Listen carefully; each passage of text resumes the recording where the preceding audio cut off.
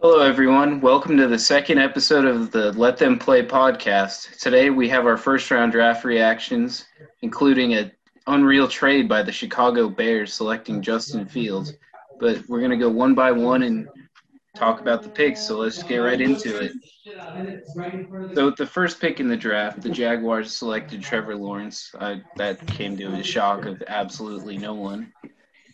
But that one's been known for a couple months, like we said the other yesterday's podcast, right? Maybe a couple of years.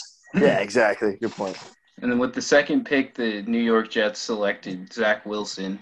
Also, not much of a shock. We brought up yesterday on the podcast that it could have possibly been someone else, but yeah, like Justin Fields. But at the end of the day, it was 90%. Yeah, we more probably. talked about the fact that it was like just so sure that it was gonna be Zach Wilson with no repercussions, and we thought that was interesting. But I don't think anyone was shocked at that. We all kind Not of at all. started with this next pick at 3. Here's where the draft really started. Exactly. Yeah. Because there was a lot of speculation between Mac Jones and Trey Lance, and Joey, your San Francisco 49ers selected Trey Lance. Yes. Yes, sir. I'm pretty hyped on it. I mean, I was pro Trey Lance the whole way, even before the trade up. So I'm pretty hyped up that first of all, that my prediction is true, and that the fit, in my opinion, is pretty amazing because he was able to run a Kyle Shanahan type offense at North Dakota State, and he's also just a overall physical specimen right here. He's 6'4", 230. I was going to use that word. Yeah, you're welcome. I like it. Yeah. yeah. I mean, he just has all the upside in the world, and I'm glad that the Niners didn't go with Mac Jones, the safe pick, I guess some people would say. They went with the more of the upside pick here. So when the pick was made, me and my friends were pretty hyped up about it. So we're excited. Yeah, I would have. Fantasy owners, I know you're excited. Potential dynasty quarterback you could get. He's if you have an upcoming just rookie draft or an upcoming any draft really. It's something I thought about. I mean, you guys all know I've got the second overall pick in a dynasty draft. Or rookie draft. I thought about taking Lance here. We talked about the other day. I thought Fields was the second best quarterback, but we knew Fields wasn't in play here. And the fact that it was down to Lance and Mac, I do think Lance was the right pick between the two, especially considering what they traded up, which we mentioned last podcast. They swapped 12 and 3, 2 future firsts, and a third rounder. And you don't give that up for a guy that has limited upside like Mac Jones or has the chance to be, at his ceiling at Kirk Cousins, which Kirk Cousins isn't a bad QB at all, but he's also a guy that NFL media in general is kind of someone who gets made fun of a lot for his contract. And so you trade that, that package of picks up for a guy with a lot of upside and also a guy that won't be there at 12. The thing with Mac, he went 15 tonight, and it is risky, a little ballsy to wait for your player to get to your pick, but you don't give that package up just because you want him that badly. And that's when the evaluation, the value standard comes in the NFL. And we'll talk about a team that doesn't understand that later. But the Niners played it right tonight, and they, held everything close to the vest. And, today it kind of felt like the Trey Lance, not only betting odds, but the Trey Lance just vibe itself sort of swayed towards the connection today. And when the pick was announced at 3, I can't say anyone was falling off their chair, but it was just kind of like, okay, they played this right. They made the right selection. Yeah, it really just felt like they played their cards right. Like they played the game. They had everybody guessing Mac Jones. And so when the pick was announced, all the fans, all the media were not surprised, but, they were supportive of the pick and they're mostly happy about what the Niners went with there. A domino from this pick is it probably maybe not locks him in, but 75% chance Jimmy G is on the roster for week 1, right? We talked about last time how Trey Lance is a developmental prospect, a project at quarterback. There's no way they go, unless he just completely blows away the staff, there's no way he goes into the regular season as the starter. So that is something interesting, too, that Jimmy Garoppolo will probably be the starting quarterback for week 1 of the Niners, right, guys? Well, especially with the Patriots taking Mac Jones, which we'll get into a little more later. But the Patriots were reportedly interested in trading for Jimmy G, but it seems like they have their 2 quarterbacks that they want to go into the season with. With Cam and Mac. Yeah, exactly. Really the only team that was reportedly interested in Jimmy G was the Patriots. Right, and they've got the connection there. And they got the connection there. And when they were able to pick Mac Jones and he fell to him, it kind of eliminated the trade for Jimmy G for the most part. That kind of solidifies Jimmy G's role as a starter in the next year as quarterback. We could expect to see him, barring injuries, starting the next at least eight games for the most part for the 49ers until Trey Lance is ready to take over. And like you said, barring injuries, which was the big reason why the Niners were just kind of getting frustrated with Jimmy G was because of all the missed games. But so, like we said, the draft started at 3. Technically started at 3 with just what the Niners were going to do. And from there on out, Alec, I know you have the exact order in front of you, but it goes Pitts to Atlanta, correct? Yes. So with the 4th pick, the Atlanta Falcons took Kyle Pitts, tight end out of Florida. I talked about it on the last podcast. You have an opportunity to take Justin Fields. Maybe they didn't like him. Who knows? Maybe they just really they believe they can win with Matt Ryan. But generational talent in Pitts, right? Exactly. This wasn't a bad pick by any means. It just wasn't the pick that you make for the future. Well, it was. Kyle Pitts will most likely be in the NFL for a long time and be dominant. But you're talking about the quarterback position. Yeah, in my opinion, he was the top prospect in my big board, other than quarterbacks, other than Trevor Lawrence, really. So at this value right here at pick number 4, I thought it was a really great pick, really a no-brainer on the Falcons' part. Yeah, he's a generational talent, and everyone was comparing and Darren Waller was probably the 3rd best tight end in the league. Or even I heard Calvin Johnson. Yeah, because he's not. If you just look at him as a tight end, you're undervaluing his value. I mean, he's not. You can't put him as a tight end or just a receiver specifically. You just have to label him as a weapon, and he can be a game-changing, field-opening, game-breaking weapon. And those are very important to have, especially with a team that has a aging Julio Jones, an aging expensive Julio Jones, and an aging expensive Julio Jones that has been reportedly on the trading block recently. So that is, they might be not necessarily replacing him, but just getting that next era of dynamic playmaker with Kyle Pitts there. So we talked about the last podcast. I thought Pitts at 4 was the pick, and I have no problem with them taking this guy here either. Yeah, overall good pick. Not really much to say besides that. We know Kyle Pitts is going to be a very good player for a long time. And with the 5th pick, the Cincinnati Bengals selected Ja'Marr Chase, the wide receiver out of LSU. They reunite him with Joe Burrow. I like the pick. I think maybe a better idea would have been to draft an offensive lineman, considering your quarterback got brutalized game after game and tore his ACL and suffered a season-ending injury. Well, that's where the Chase pick is fine. I mean, it's not bad. He's probably going to be an awesome receiver. Some people are calling him one of the best receiver prospects in a while, but I go tackle here 10 times out of 10 just because the offensive tackle position is just so much more valuable, and you rarely miss on a first-round tackle, especially someone like Sewell, who everyone knows is probably going to be a really good pro and a potential all-pro type player at that position. And you can find receivers so much later. And the receiver's value also just lessens if you have an offensive line that doesn't even give your quarterback time. And like you just mentioned, Alec, with Burrow got pummeled last year. I mean, he took a beating. He tore his ACL. And everyone kind of no one saw the way he got hurt coming, but everyone saw something coming, just the way he was getting hit hard every game. And going into the season, we knew that offensive line was, that was a weak link. And they drafted Jonah Williams 2 years ago, who – missed his rookie season due to a health scare, but his second season he came back and he looked like a pretty solid tackle.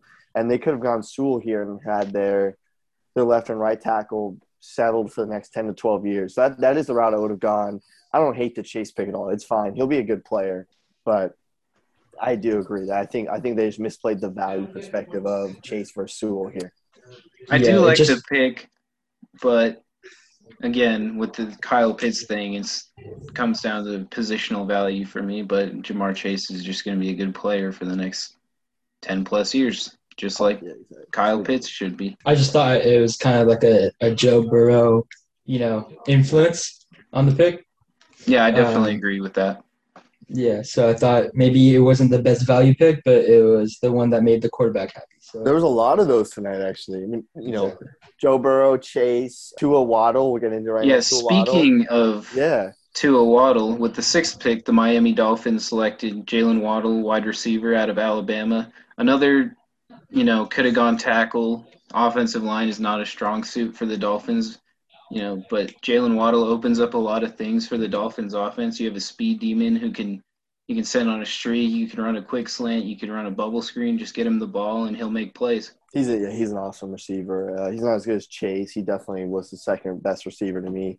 But it's another situation as the Bengals where Sewell fall into 6. It's where I would have gone too. I would have picked Sewell with a own line that's not necessarily good. I think they could definitely use a potential perennial All-Pro like Sewell here. But, they could be looking at this with a Waddle pick as a potential evaluation process for Tua. And if he doesn't pick it up this year, doesn't show signs of being franchise quarterback, they kind of might just have to cut their losses and move on and go somewhere else. They've got a lot of assets left. They can make a big move in the 2022 draft for a quarterback that may want out, as we saw 3 quarterbacks this offseason. We'll get into one specific one later. All talked about wanting out of their franchise.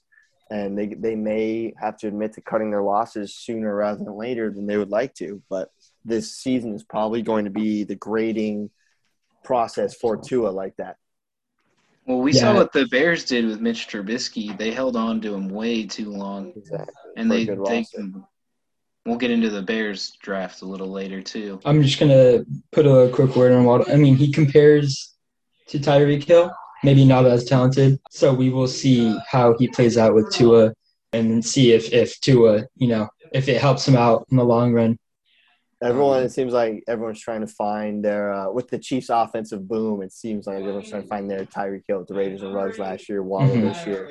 Everyone does want to find that speedster that just opens up the field. Yeah, exactly. And I mean, speed's never going to die in the NFL. You pretty much need a guy with speed on offense and defense. And what was it? It was we go from 6 right to the Lions. We just talked about him a bunch. Sewell fell right into the Lions' lap at 7. Which is great. Yeah. I mean, the 7th pick, the Lions picked Penei Sewell, tackle out of Oregon. You talk about a guy that seems like a sure thing.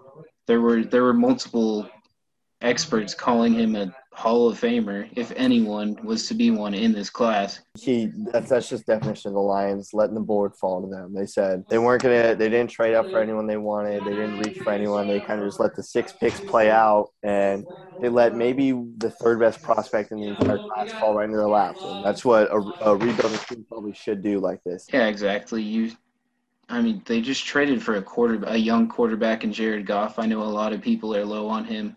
I personally don't think he's going to be the long-term future, but if you can find out what you can get this year out of Jared Goff, and you can also just get a franchise tackle to pair with him that you could play beyond Goff. Yeah, just like Kyle Pitts, I think it's another great value pick here. So I think you really can't go wrong with Penei Sewell, the Lions. I don't really see another fit that would be better than the pick that they made, so I think it was a perfect selection here. Yep, good job by the Lions. And with the 8th pick, the Carolina Panthers took J.C. Horn, cornerback out of South Carolina.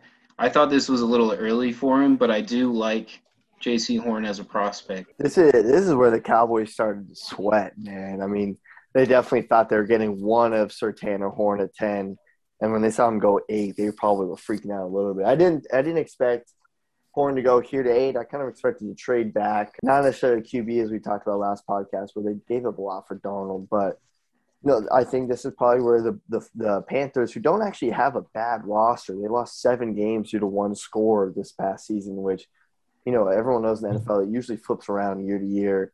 But they definitely just played the best player available, and they potentially have an all-pro corner in J.C. Horn. I mean, he's a really good player. I think him and Surtain as the top 2 corners was pretty locked up. Farley closest 3rd, but if you have a good Pro Bowl corner, all pro corner and Horn for the next 7-8 years, that's good. So they probably just play as BPA, didn't reach or anything or panic. Yeah, I really like this pick. J.C. Horn was my cornerback 1 when I did my evaluation, so I like the Panthers for taking the best defensive player here in my book, the number 8 spot. Yep, good pick by the Panthers. So the next pick was made by the Denver Broncos. So the 9th overall pick, the Denver Broncos selected Patrick Surtain, the second cornerback out of Alabama. As soon as Fields was there at 9, I thought for sure this was going to be the pick. I know that the Broncos have Bridgewater and Locke, but you can trade Locke. I know you're not going to get very good value out of him, but if you could get a guy like Justin Fields, like I'm going to probably keep saying, you get a guy like Justin Fields. When Fields got past 8, I was sweating, man. I mean, I talked about how much I like Fields as a prospect the last podcast, and when he got to 9, I was like, dang, it's really going to happen, isn't he? We know Fields is going to be in the division on a team where we mentioned last podcast is a really good roster, but they passed on him for reasons I'm not sure why, and it could be what I mentioned last time too, which they want a Lock and Teddy competition, and they don't necessarily want 3 quarterbacks on the salary that are making decent money or in the quarterback room.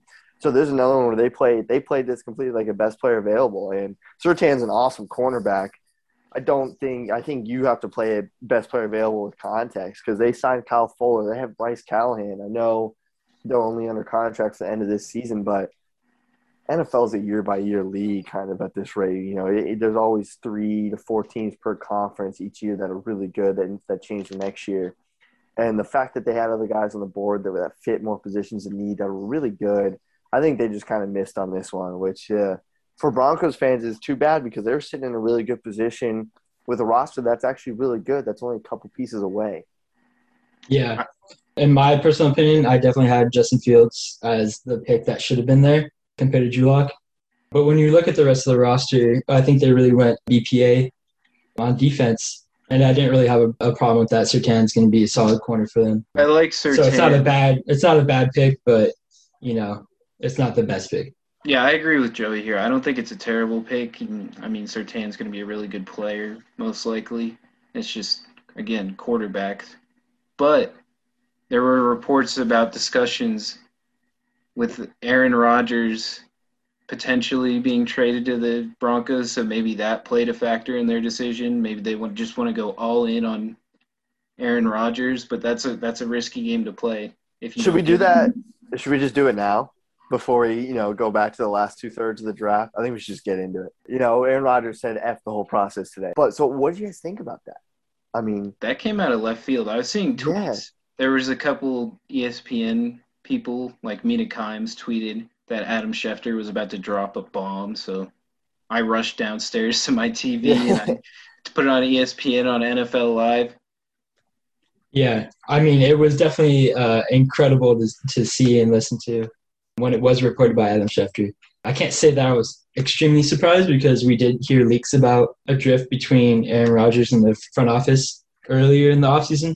So you can kind of see it coming, but it was incredible to see how, it played out a part in this draft day and how it added to the drama leading up to the draft, really.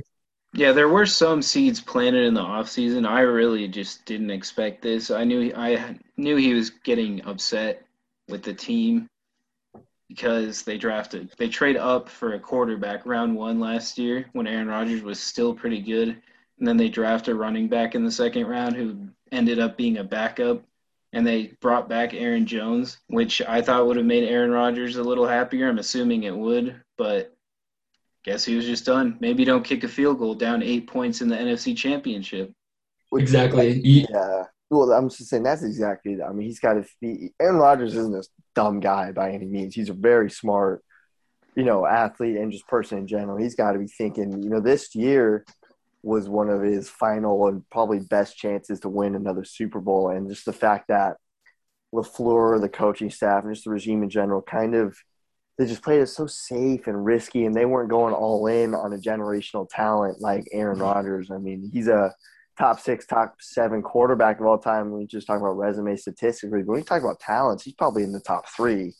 And it's just he's probably disappointed. He's probably frustrated. Like, I've been here for 16 years. I did my time as a backup. I've really just not necessarily put this franchise on my back, but I've given you guys all I could ever give. Many, many MVPs, many just amazing displays, and so many just so close opportunities. He's got that one Super Bowl win against the Steelers, but when we talk about the heartbreaking losses for them, the Seahawks won where they lost, where they blew the onside kick, and he was playing on a torn hamstring, basically. It wasn't his fault by any means. They get smoked by the Falcons because their defense was just atrocious. This past year, they get to the red zone down 8, and they decide to kick a field goal to go up or to go down 5 with like 2:30 left against Tom Brady. And there's just time after time again where it seems like management miss, coaching miss. I mean, there was that season when McCarthy got fired and the Packers went 7-9, where it was just obvious just how disconnected McCarthy and Rodgers and the management were, the three of them. And so I don't completely blame him for being frustrated. I'd probably be frustrated too. But at the end of the day, it's not his call to make. He just signed that extension. I don't think he's going to get traded. I think, the Packers are probably going to say, okay, you can come play and come to the training camp. You can show up. You can go host Jeopardy. I mean, I don't think anything is going to happen big movement-wise. And if anything were going to happen, it would have been probably today or tonight when the most valuable assets teams can throw into a package were picks for tonight. But picks next year aren't nearly as worthy as what would have been tonight because you've got to go a year without Rodgers and that pick even conveying that. So it's a fascinating story and a fascinating story to monitor depending on where Rodgers goes, where that team goes, where the Packers go, and just the two of them together if he stays. Yeah, I think I have an ESPN report here from 15 minutes ago. GM Brian Gutekunst, Packers GM, said after the first round Thursday, we're not going to trade Aaron. So that's where they stand right now. Obviously, I would expect that, but we're just going to have to see it play out. Kind of hard to speculate right now on who and where, but teams are calling. Packers should pick up the phone. If they get some insane offer and Aaron's still dead set on leaving, then you're going to have to do it. Yeah, I think you and Patrick really explained it pretty well to explain the drama of why Aaron Rodgers felt the rift between them and the front manager and why he wants to leave. I do want to bring up counter to Patrick how, some of the picks next year, they may be actually more valuable compared to this year because there's more time to study the prospects next year. And it could be more valuable to some teams because they'll have more time to just study prospects in general and have more in-person study compared to this year with COVID and everything. Right. You were right. This was a weird scouting year in general. Another reason why I don't think he's going to get traded anytime soon, too, is the cap hit. Yeah, I forgot to mention it. If he gets traded before June 1st, the Packers have a $38 million hit in dead cap. And so they're paying $38 for listeners that don't understand. The Packers are paying $38 million for Aaron Rodgers that won't even be on the roster. And if he's traded post June 1st, it's $14 million, which is a lot easier to swallow, but it's a bit much when you're paying $14 million to a guy that's just not even on your roster at all. Also, the first round already happened this year, so if the Packers traded for players, they couldn't use the draft picks themselves on guys that they wanted. Exactly. That's kind of what I was getting with comparing this pick into next year because what this was, Alec, our team a couple years ago, Khalil Mack got traded a couple weeks before training camp, and a big reason why that was scrutinized was not only because he was an elite player, but it was the fact that they waited for after the draft and right before the season to trade him, when they just had to wait a year of a terrible Raiders team, especially without Khalil Mack, for their own pick to convey, and they had to wait for a really successful season of the Bears to convey, where they ended up utilizing Khalil Mack's talent into their system into a good record. Where if they had just traded that before, they could have gotten a top 8 pick potentially for that. So that's where they lost a little value with that. Yeah, exactly. And we'll get into the Raiders later, believe me. So, sorry, we got a little sidetracked with Aaron Rodgers news. As you can expect, with the 10th pick, the Philadelphia Eagles traded up from 12. They traded the 12th pick and a third-round pick to go into the top 10 and pick Devontae Smith, wide receiver out of Alabama. I like this pick. A lot of Eagles fans, when they traded down to 12, they were very upset. They wanted Devontae Smith or Jamar Chase or Jalen Waddle, and they thought it wasn't going to happen. But here we are, and they got him. Yeah, it's good. I'm just not the biggest proponent of drafting receivers like this early when I think other positions are more valuable. But Devonta Smith's a good player, just won the Heisman, probably the third best receiver, on draft boards. It was weird seeing a Cowboys-Eagles draft trade or just a trade in general. And the Eagles did this 100% knowing that the Giants wanted Devonta Smith. I don't think that was quietly reported. The Giants and the Cowboys, those two teams are pretty leaky with their draft picks. And the reason probably why the Cowboys wanted to trade back was because Surtain and Horn were obviously on the board, as everyone in NFL media and other teams knew. And this was just, the Eagles had a receiver they really liked, and they knew the Giants were probably going to get him at 11, so they hopped in front of him to get him. Yeah, I really like the pick. They were able to trade down and then eventually trade back up to get the guy they were probably most likely or most willing to get at the original draft spot. So I praise the move. I think it was a good, solid move by the Eagles, especially when they've been lacking in the playmaker spot and the receiver spot for so long. So it's a solid pick by the Eagles here. Yep, and now we have potentially the moment of the night. I think most likely that was probably the podcast's favorite moment is when the Bears traded up with the Giants. Dave Gettleman traded down for the first time ever, and the Bears selected Justin Fields. So the trade was the Bears received pick 11, which was Justin Fields. The Giants received this year pick 20, 2021 round 5, pick 164. 2022 round 1 and a 2022 fourth round pick. So a big trade. Giants get a lot of draft capital, and the Bears get their quarterback of the future, which Bears fans, they wanted Justin Fields. They just didn't know how they would get him, but he fell a little and they got him.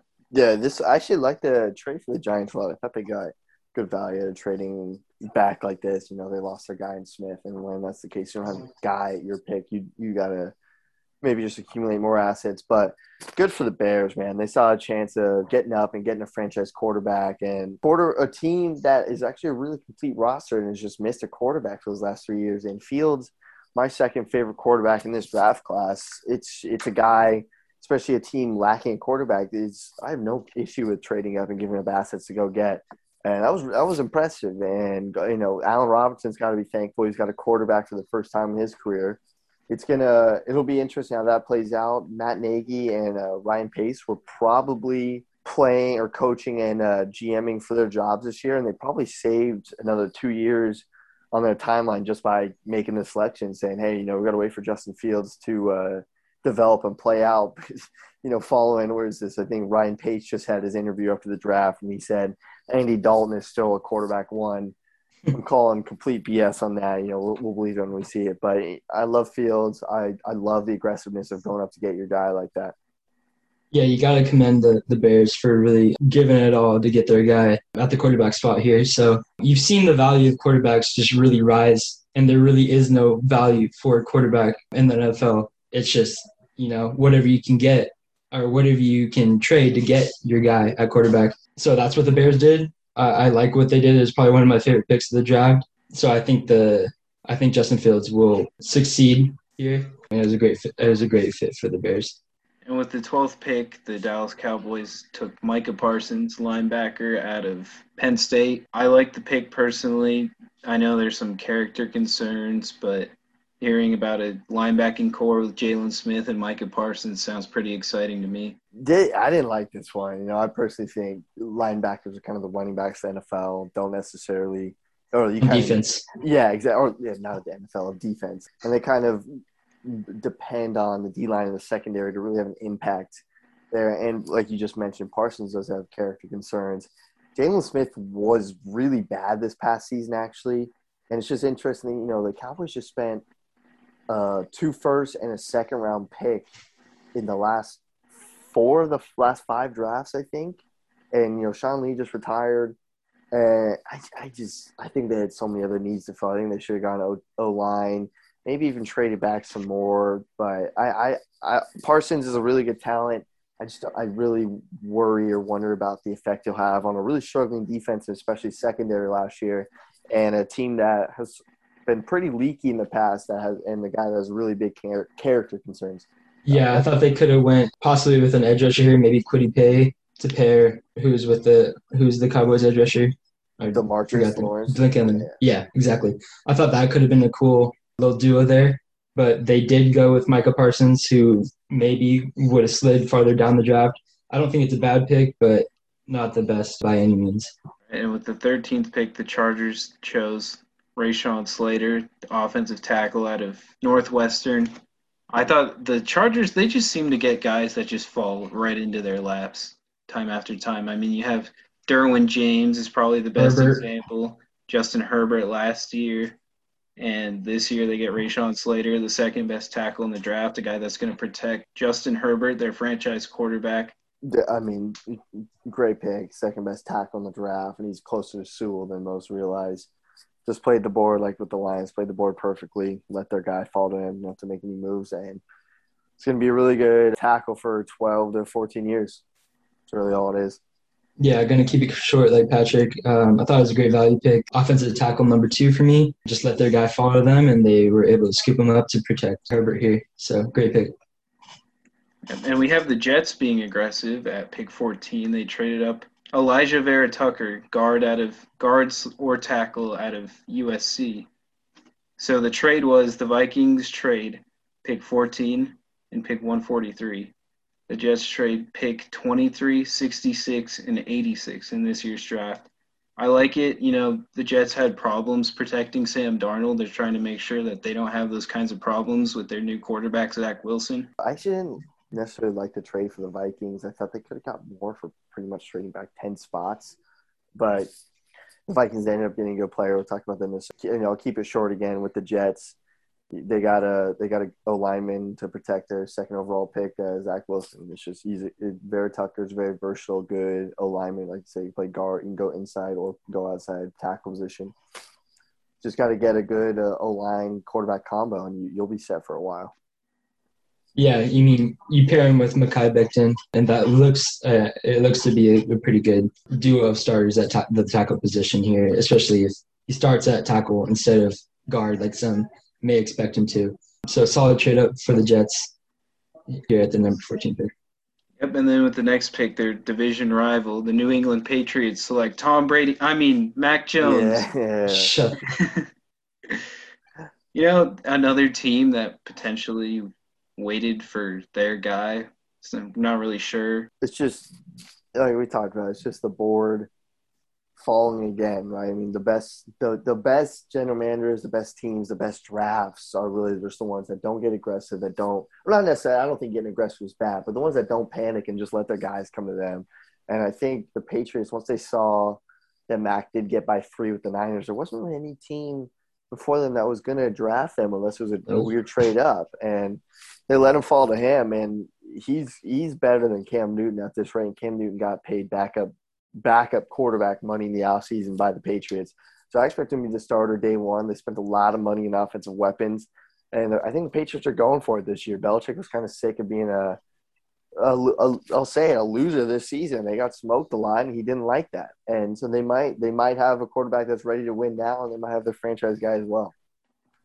I'm gonna, come out here and defend Cam Newton a little bit. He didn't have really anybody to play with last year. He didn't have anybody to throw with. He didn't look great. The ground wasn't a target. I'll just say that. There was a lot of throws that went into the ground. Well, maybe the ground was a better receiver than some of the receivers they had.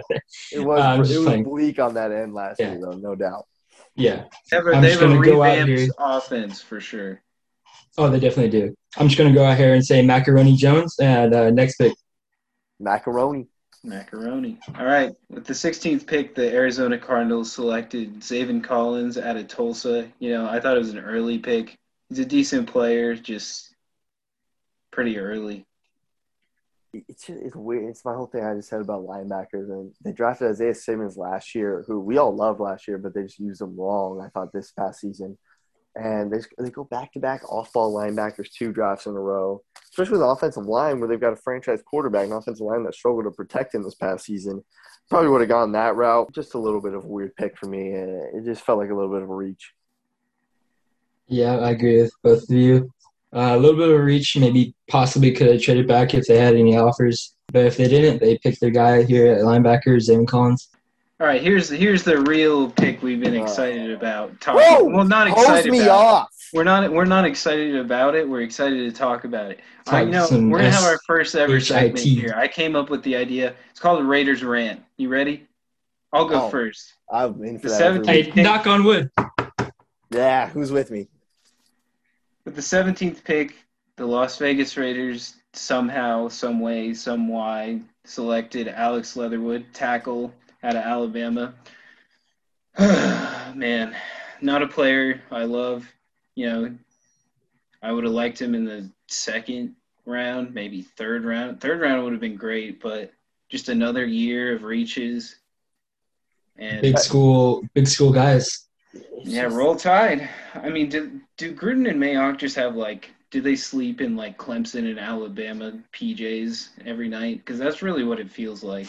It is 3 years in a row. I mean, it's Jacobs, and then it's Ruggs, and now it's Leatherwood. And it's before I kill the pick. I'm not going to kill the kid. He's a fine player. I mean, Brandon Thorne, offensive line guru, who works for Bleacher Report, has him as his 35th overall player, the 7th offensive tackle. So it's just he's not a bad player by any means. He's probably going to be a very solid right tackle. It's just the idea of the NFL draft is all about, and it's just the NFL in general is all about understanding value. And you take a guy at 17 who you can go read mock drafts on Bleacher Report, NFL, NFL Network, The Athletic. You can read them anywhere.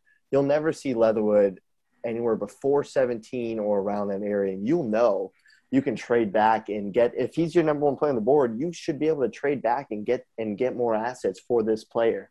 And it's just the idea. You've got to know how to read the board, how to read the room. You got to know the value of this pick, of this player in terms of evaluations throughout the scouting world. And it's just is another year of front office and a guy calling the shots, and John Gruden, who, he was out of the league for 10 years. He's a old school minded head coach and a shot caller.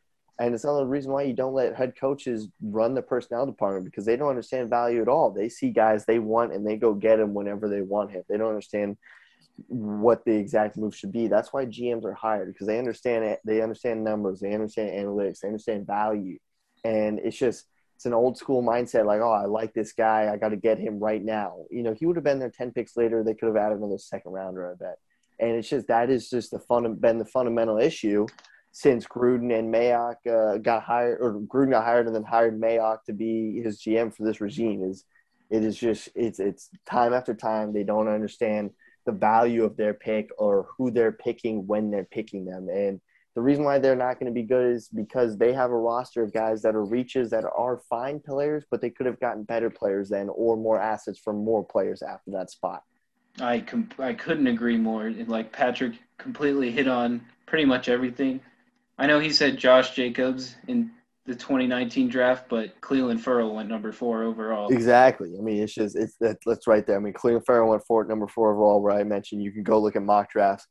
He was there at 20, just about every single one. I saw him. I remember seeing him to the Ravens a lot, around like 26 or something. Right, and they had the 24th pick. They may have been able to get him there, and that's just the media mock drafts. Think about those guys are talking to all the scouts, and they're wrong a lot of the time, but when that gets picked and NFL scouts are laughing at the pick, that's when you just don't have the right connections, or you don't know how to read what everyone else is thinking. And that's just as important in this process as actually scouting and evaluating the players correctly.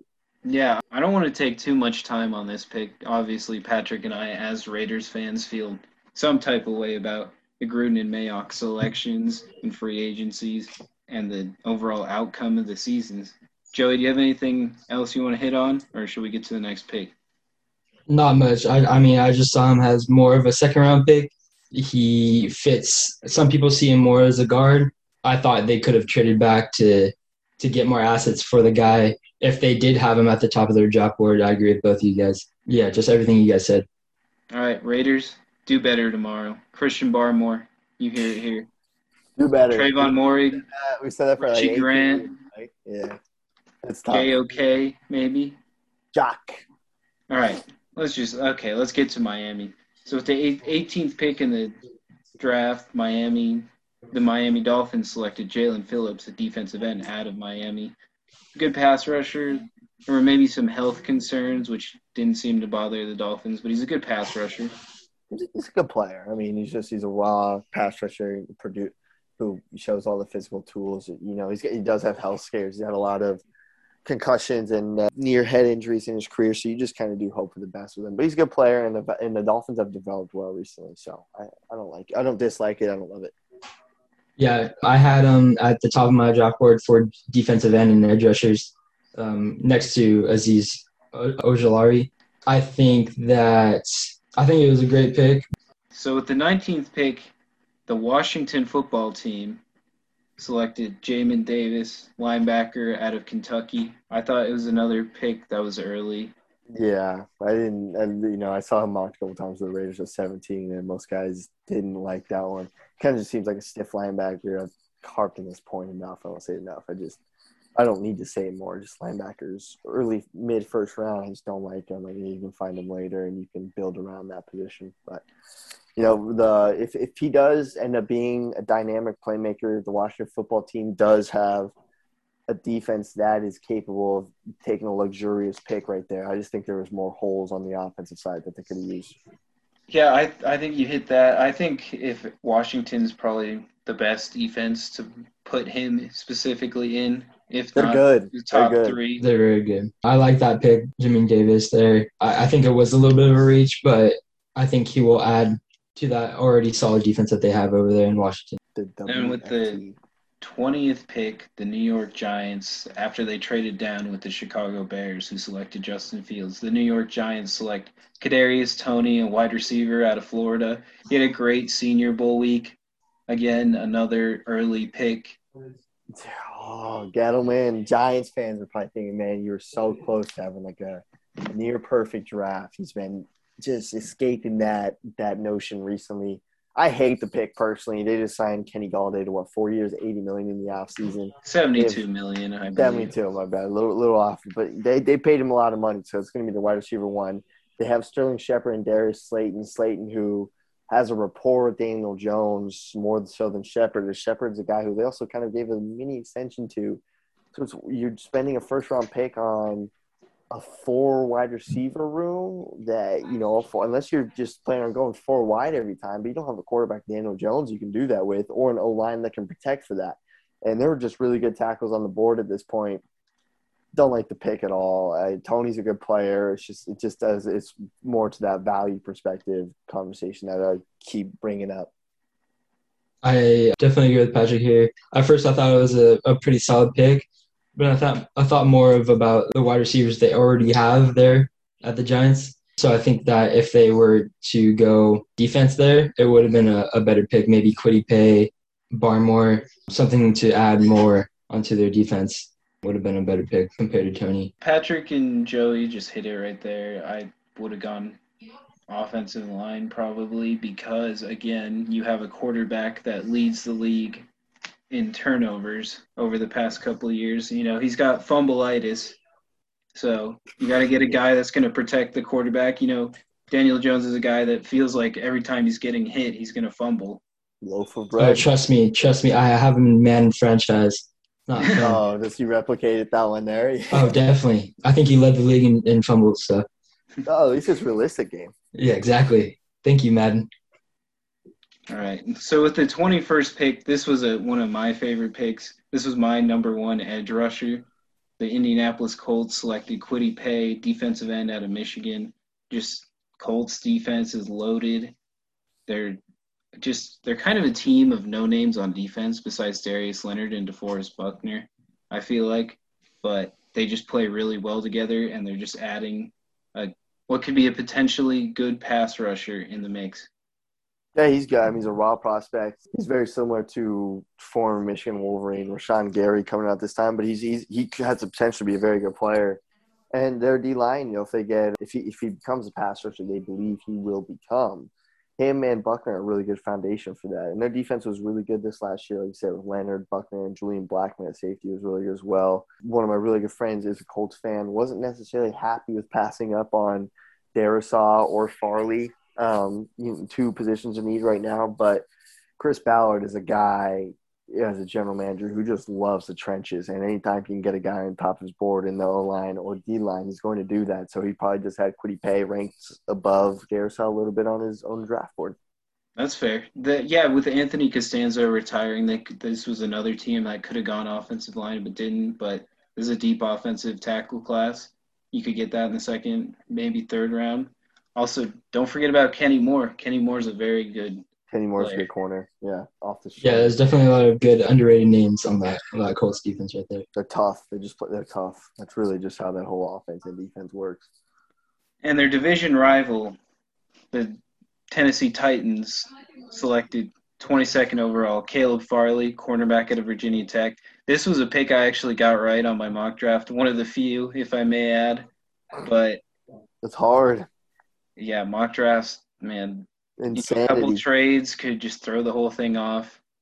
A couple unpredictable Raiders picks could throw you off. The Farley, he's got scary not necessarily scary, but he definitely has concerning medicals. As people have mentioned, with his back surgeries or his issues in that area. He's a fantastic cornerback. I personally think he's a project. He's just got the measurables. He's super fast. He's long and tall. But that's a guy who never played a snap at cornerback before 2018 and turned out to be a very good corner for Virginia Tech. He lost his mom when he was in college, and it's just a guy you root for and you hope he really pans out. So I like the value pick, especially for the Titans in terms of talent. Just really hope medically it pulls through for him.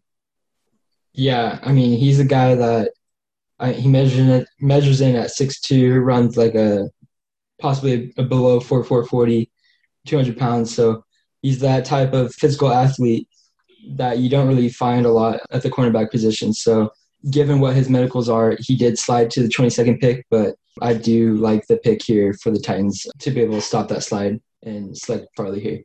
Yeah, this was a draft of freaky athletes, right? Everyone ran under a 4.4 this year. Yeah, that's what you get. Yeah, I actually think I did too. Yeah, that's what you get when you do your own pro days, right? You click and stop the stopwatch whenever you want. I love it. No, but Caleb Farley, definitely a great athlete. I do believe he was a 4.4 and under kind of guy. And then with the next pick, Minnesota Vikings, after they traded down to 23 from 14, they picked Christian Darrisaw, offensive tackle out of Virginia Tech. Back-to-back Hokies. Yes, sir. So this is a home run pick. Darrisaw he was either tackle 3 or 4 for me. I mean, he's just a very good player. It's absolutely athletic and physical freak with his size. Super young left tackle.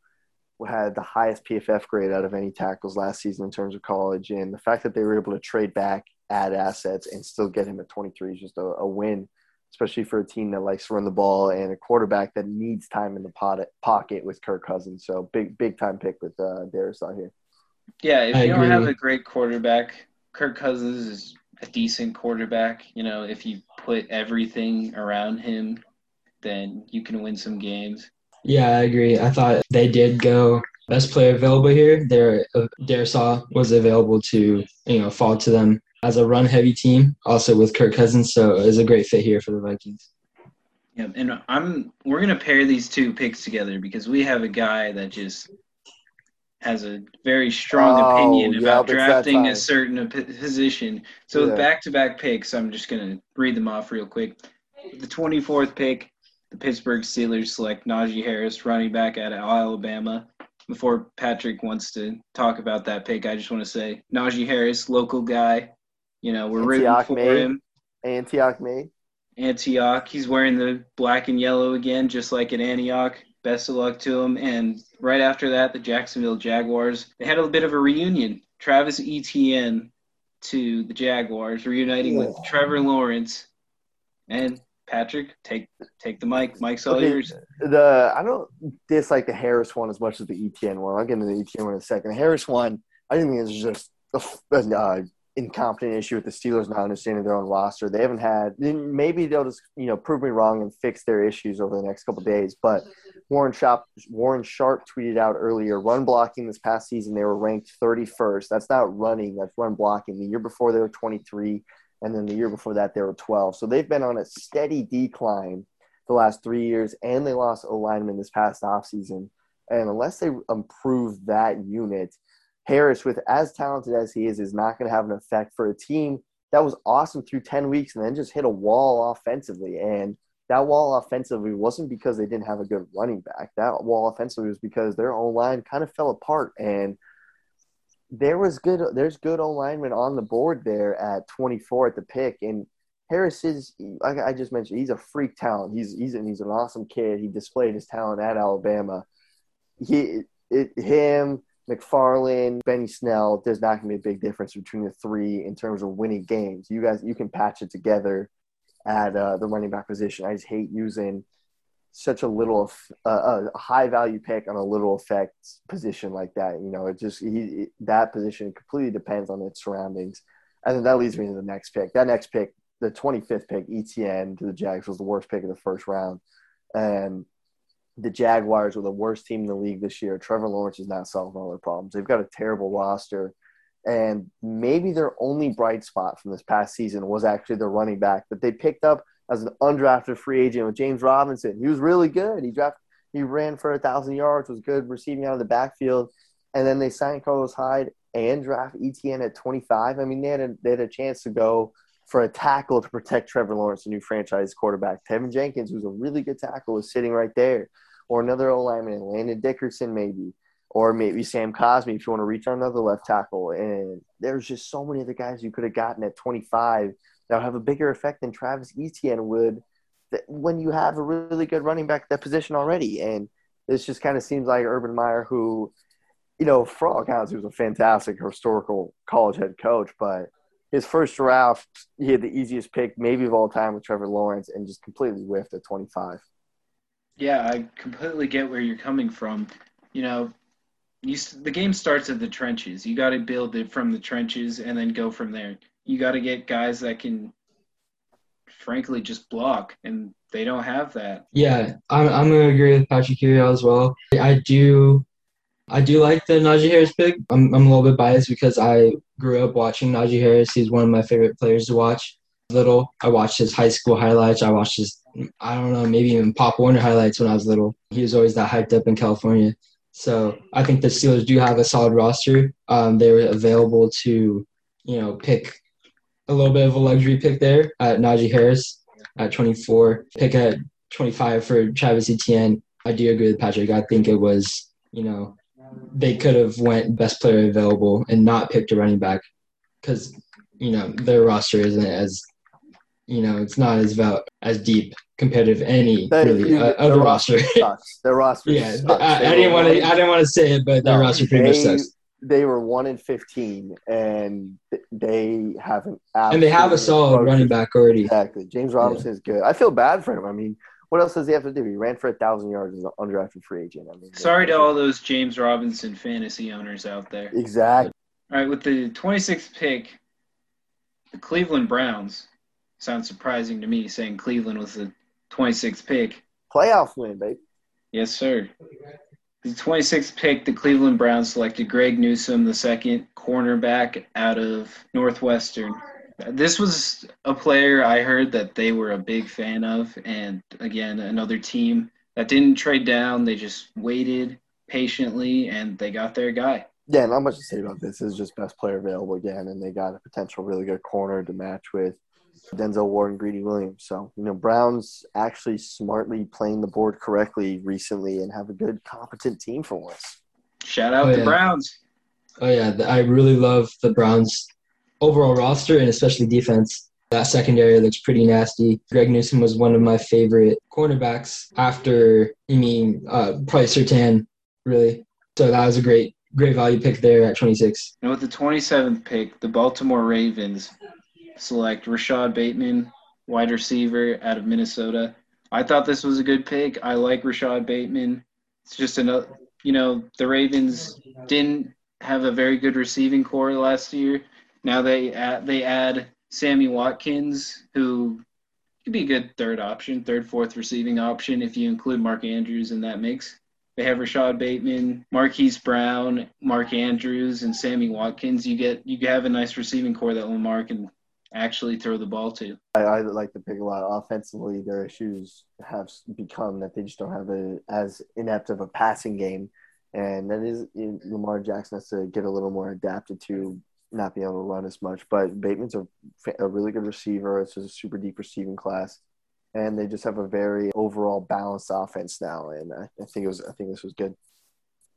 Yeah, definitely one of the only weaknesses in the Ravens offense was wide receiver. Bateman was one of my favorite wide receivers in this class, right behind Waddle probably. So I think it was a great pick for the Ravens, and he should be able to help out Lamar over there. And a team that was reportedly interested in trading up to the top 10 to not select a quarterback, which we don't know how true that is. Well, but they just paid Taysom Hill $140 million. Why would they need a quarterback? I mean, yeah, franchise guy, right? Well, it's that's why they're starting Jameis Winston next season, probably. Yeah, exactly. Gadget guy. Yeah, but the New Orleans Saints, with the 28th pick, select Peyton Turner, defensive end out of Houston. This was a player that I didn't hear much about going into the first round, and I saw a report today that the Saints liked him, so, I mean, they got their guy. Not really sure how well that's going to turn out for them, but they're a well-coached team. They have Dennis Allen, Raiders coaching legend at defensive coordinator. Well, now he's actually good now. The Turner pick is fine. It kind of felt like I think Adam Schefter tweeted this morning even saying that's a name you might hear tonight. He knew that something was going on maybe with the Saints or the late teams that liked him. Personally, didn't. There's a lot of other players on the board I liked a lot more than Turner, but the roster is super good. So the fact that he made an effect on the roster next year is probably slim. Yeah, I mean they're pairing him with probably Marcus Davenport over there. Their defense looks pretty solid, so I think he may be a sleeper. Nothing much else to say though. It wasn't really expected for him to be in the first round though. And there's another edge rusher coming up that we'll talk about that definitely could have gone ahead of him. But the 29th pick, Green Bay Packers, what are you doing? You take Eric Stokes, cornerback out of Georgia. It's just really early. I know, actually, I don't know what you're doing here. It's just, the Aaron Rodgers news comes out today, so they probably are thinking – they've obviously been in contact with them. They, reported they visited him a bunch. But you would think, they would try to, show a sign of reaching their hand out to say, hey, we're here to help you. And they draft another secondary guy who wasn't projected to be a first rounder by any means. That was mid to late second. And, he may be a fine player, but it just isn't what Aaron Rodgers, who without Aaron Rodgers, this isn't a respectable team by any means either. And it goes back to last year. They trade up for Love. They draft A.J. Dillon, and then they draft a tight end. They try to transition to fullback. So I don't necessarily know what they're doing. Like you just said, it kind of feels like they're going with the flow and they're trying to outsmart themselves, outthinking themselves like, oh, I should start BPA. But there's definitely doesn't feel like there's a plan in place at all. Yeah, Eric Stokes, I feel like every year there is a corner that runs a really fast 40 or is just really tall that is able to sneak into the first round. That one is Eric Stokes this year. He ran a 4.25 in his pro day, quotation marks 4.25. He probably ran like a 4.3 something, but he was able to sneak into the first round. The Packers, I don't know what exactly the Packers were supposed to do to be able to support this Aaron Rodgers decision. So I don't really know what the right pick was here, but it probably wasn't Stokes. Yeah, I don't have a problem with the position they picked because Kevin King was getting cooked in the playoffs, and they decided to bring him back. But Eric Stokes just wasn't the best selection here at corner, so you could have done a better job there. And with the 30th pick, the Buffalo Bills, they took advantage of Gregory Rousseau potentially falling and picking him defensive end out of Miami. I think it's a good pick. I like the pick. It was a guy you could have taken ahead of Peyton Turner in New Orleans, but Buffalo gets a good defensive end with a lot of potential. It's just another stacked roster with the Bills, really good roster. Draft kind of a project who is just amazing physical tools and measurables, and they've had a good history of developing defensive linemen and defense players in general. So, when you're at this rate with this roster they have, might as well just take a shot. Yeah, he's a guy that's 6'7", 270. He was able to produce 14 or 15 sacks off the top of my head for Miami the season before he opted out. So amazing potential. They're able to grab him at the 30 spot, so a solid pick there. And you think about what the Chiefs had to deal with in the Super Bowl. They had to deal with an insane pass rush, and Buffalo needs a pass rush. They're going to be competing with the Chiefs for what could potentially be a long time. So you get a pass rusher and you try and stop Mahomes. That's what the goal is in the AFC right now, is stop Mahomes and the Chiefs, the back-to-back AFC champions. And speaking of the Chiefs, they traded away their first-round pick for Orlando Brown. They get a second-round pick back as well that they get to use tomorrow in the draft. And then with the 31st pick, the Baltimore Ravens select Jason Owe, outside linebacker out of Penn State. I thought this was an interesting pick because he did not have a sack last season, but he has good physical traits, and I trust the Ravens are able to develop pass rushers. We've seen multiple guys who were struggling before the Ravens have some success. Well, you hit on the head. He had 0 sacks as an edge rusher. That is weird. I don't like that personally. I mean, you could kind of try your hardest as a physical tool freak like Jason is here, and still maybe get 1 sack just by tripping up the quarterback, especially after they just traded Orlando Brown. Maybe even half a sack. Yeah, just 0 is incredible. But, I love Taven Jenkins, the right tackle, and they just traded a tackle away in Orlando Brown, and he's sitting right there at 31. So maybe they have plans of trading up to get him, but when he's there at 31, I think you should take that guy to replace the guy you just traded away to get at, and you got assets from. So I didn't like this pick. I thought they were very super duper close to winning the first round with the Bateman Jenkins combo and the assets they got from the Chiefs. But, in my opinion, they just missed on this one. Yeah, Owe is another guy who ran a 4.3 at the Penn State Pro Day. Of course he did. Yeah, of course he did. He's a freak that can produce in that Ravens defense. He has all the potential in the world to be able to do that. He just didn't show out the last year that he was able to play for Penn State. All right, and with the 32nd pick, the last pick of the night, the Super Bowl champion Buccaneers selected Joe Tryon, outside linebacker out of Washington. He was a guy who opted out. He's a pass rusher, probably planning for the future without Shaq Barrett and Jason Pierre-Paul, but Jason Pierre-Paul is most likely to be out first because he is aging. They're Super Bowl champions for a reason. Their roster's awesome. They don't have to fill any holes. Probably just looking at this guy to develop him and maybe, like I said, replace Jason Pierre-Paul or Lavonte David in a couple of years. But he's just probably a projectile pick, right? Nothing more. Yeah, as a Stanford fan, I was able to watch a good amount of Pac-12 games. Joe Tryon for the Washington Huskies, he was kind of a standout for me when I was watching. He looked like a really good edge rusher for Washington, so looks like he should be able to fill in that role for the Buccaneers as well. All right, that concludes the first round of the draft. Tomorrow we have the second and third rounds. Well, you'll be listening to this tomorrow. That is the plan, at least. Exactly. Get on it, boys. Or boys listening, not you guys. Well, and girls. Everyone. Yeah, come on, man. Prospects you like for tomorrow. I think there's actually a lot of good players left. I really like Christian Barmore. I've mentioned Taven Jenkins. Jock, as we call him, but Jeremiah, tell me if I'm right. Koromoa. There you go. I think he's a good player, really good player last. I thought he would have gone tonight. Like Trayvon Morig a lot, Richie Grant at safety. So a lot of guys I like for the Raiders specifically, but just players in general that I think are really good players and better than some of the ones drafted tonight. So tomorrow should be very exciting as well.